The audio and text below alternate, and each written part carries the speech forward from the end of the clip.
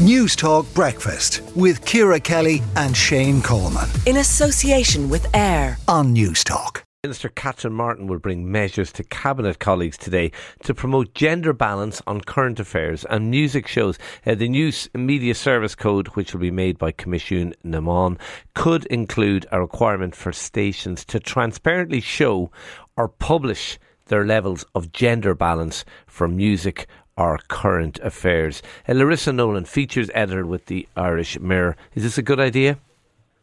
Hiya, Shane. I think what we are talking about here overall really is gender quotas by another name, I suppose, or maybe just straightforward gender quotas, which personally, like a lot of feminists and like a lot of politicians, and I dare say a lot of people in the media, if you ask them, I don't personally agree with for a number of reasons.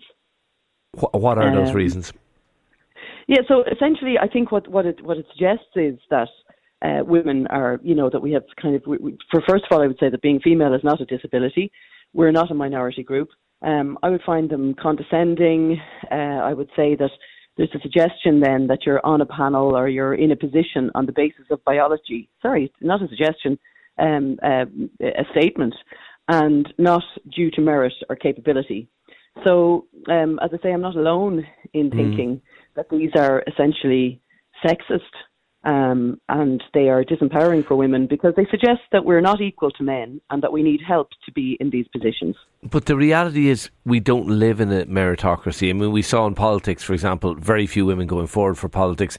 We did bring in gender quotas there in terms of candidates. It did help somewhat in improving the number of women. Like, positive discrimination would be the argument to try and bring about a better balance. Yeah, interestingly, a lot of female politicians didn't agree. In fact, when they were polled ahead of that, I think that was back in 2012, most of them didn't agree. So, there's an anti-democratic element to it here because have they asked women themselves overall? And when they do ask them, they tend to go against them across the board. Fine Gael, Emer Higgins said that, they make women into damsels in distress, and it suggests that the rules need to be changed for women to succeed. And then on the other side of it, Joanna Tuffy from Labour suggested that it was treating women like as if they can't hack it. So actually, I think a lot of us, a fair field and no favour is what I always talk about when I talk about these kind of things. But is there a fair they field? Want a fair field and no favour. Well, I think certainly in the case of media, there's absolutely no doubt about it. And I think it would be almost offensive to women and the success that we've had in media to suggest that there isn't a fair field in media. In fact, if you look across all the stations presently, women are dominating in media. When it comes to panels, though, it is actually a really interesting thing to pick up on, because what I have found as a person who often has to put these things together in the course of my work over the last 25 years is it's extremely hard to get women onto these panels. I think what we have to do, first of all, instead of bringing in further restrictions on societies, more sanctions in the form of we're going to publish if you don't do these things, what we need to do as women is we need to say yes more often. We're saying no quite a lot of the time, and then behind the scenes we're saying, there's not enough women on this panel. Everybody wants to see diversity, I think. When you're looking at a panel... So are men more egotistical? Are they more likely to say yes in those scenarios when asked? I have found that men are more likely to say yes, and anybody who's... any woman out there will know probably why that reason is. We tend to have more... our lives are spread out more women. We have lots of different things going on, and we have a tendency to put, I presume, people perhaps ahead of ourselves. I find that men certainly ask for more. They tend to appear more as a result of it. They say yes more.